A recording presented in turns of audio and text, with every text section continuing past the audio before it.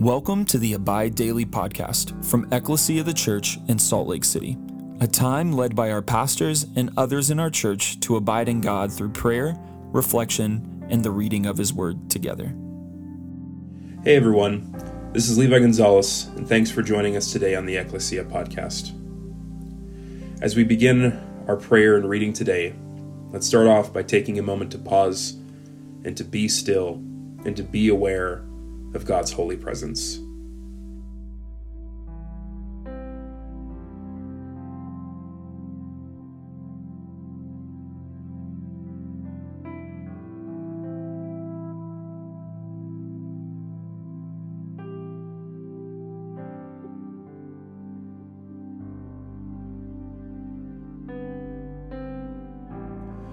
Let us take a moment to share with the Lord where we're at and what we're thinking and feeling, as well as thank Him for all that He is doing, all that He has done in our lives, and all that He will do.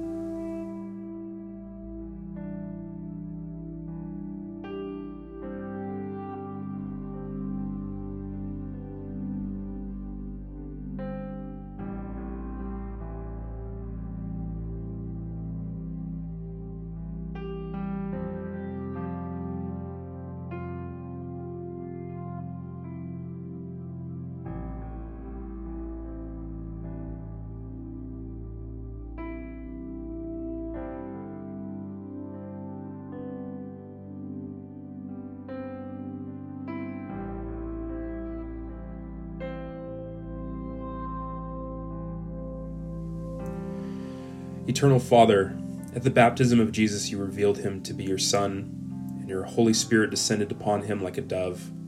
Grant that we who are born again by water and the Spirit may be faithful as your adopted children, through Jesus Christ our Lord, who lives and reigns with you, and the Holy Spirit, O God, now and forever. Amen.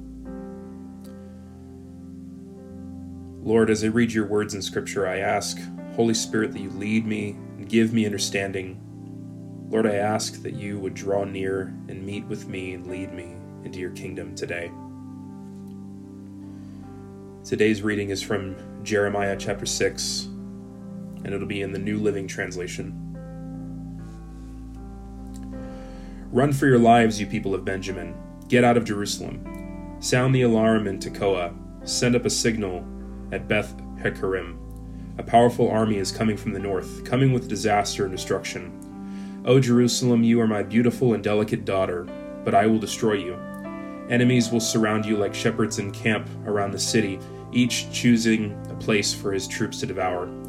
They shout, "Prepare for battle, attack at noon. No, it's too late, the day is fading, and the evening shadows are falling. Well then, let's attack at the night and destroy her palaces."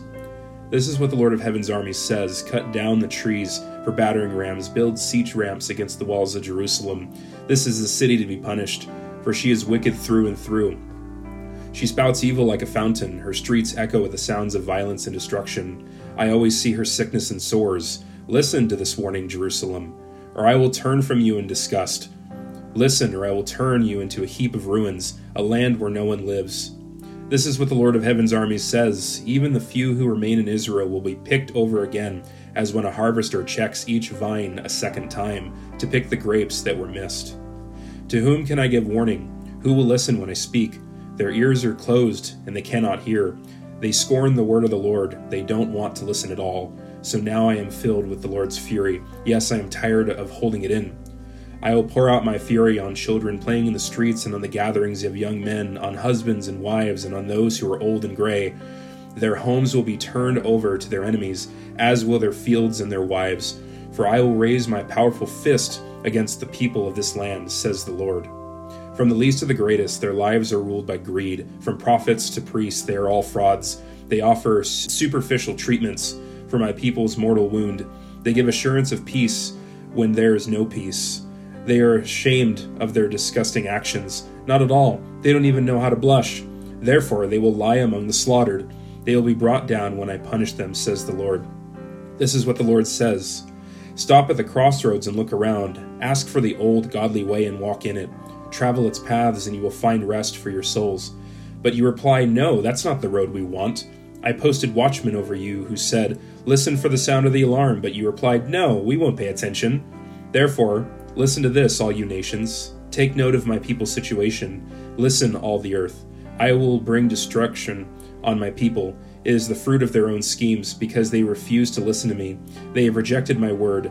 There is no use offering me sweet frankincense from Sheba. Keep your fragrant calmus imported from distant lands. I will not accept your burnt offerings. Your sacrifices have no pleasing aroma for me. Therefore, this is what the Lord says. I will put obstacles in my people's paths. Fathers and sons will both fall over them. Neighbors and friends will die together. This is what the Lord says. Look, a great army coming from the north. A great nation is rising against you from far-off lands. They are armed with bows and spears. They are cruel and show no mercy. They sound like a roaring sea as they ride forward on horses. They are coming in battle formation, planning to destroy you, beautiful Jerusalem. We have heard reports about the enemy, and we wring our hands in fright. Pangs of anguish have gripped us, like those of women in labor. Don't go out to the fields. Don't travel on the roads. The enemy's sword is everywhere and terrorizes us at every turn.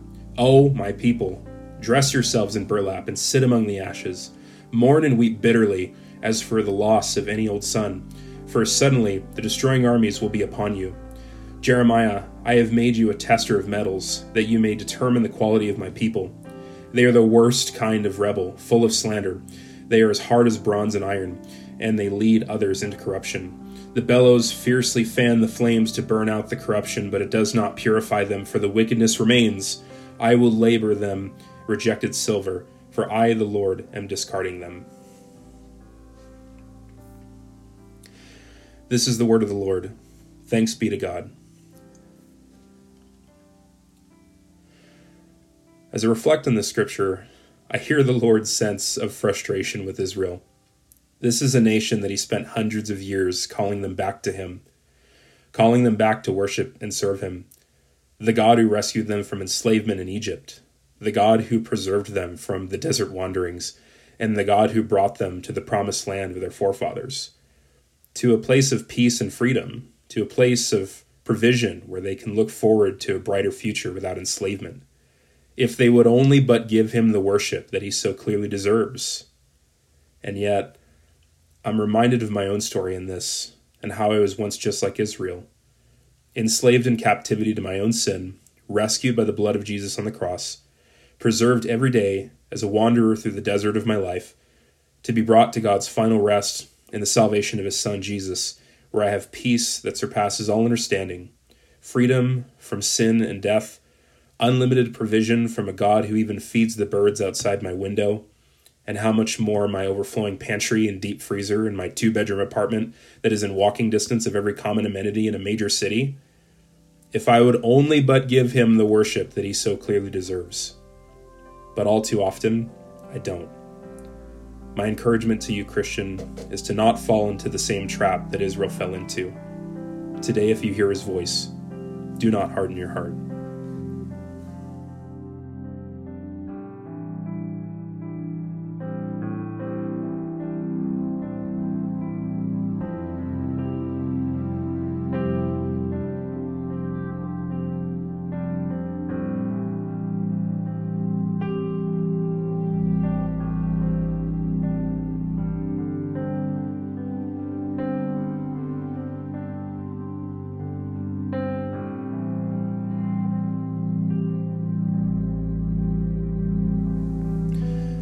Lord God, this is my prayer, that we would not harden our hearts, that we would listen when you speak, turn from our sin when you convict us, and worship you every day of our lives because you so clearly deserve it. And Lord, through our lives and by our prayers, may your kingdom come. In Jesus' name and for his sake, amen.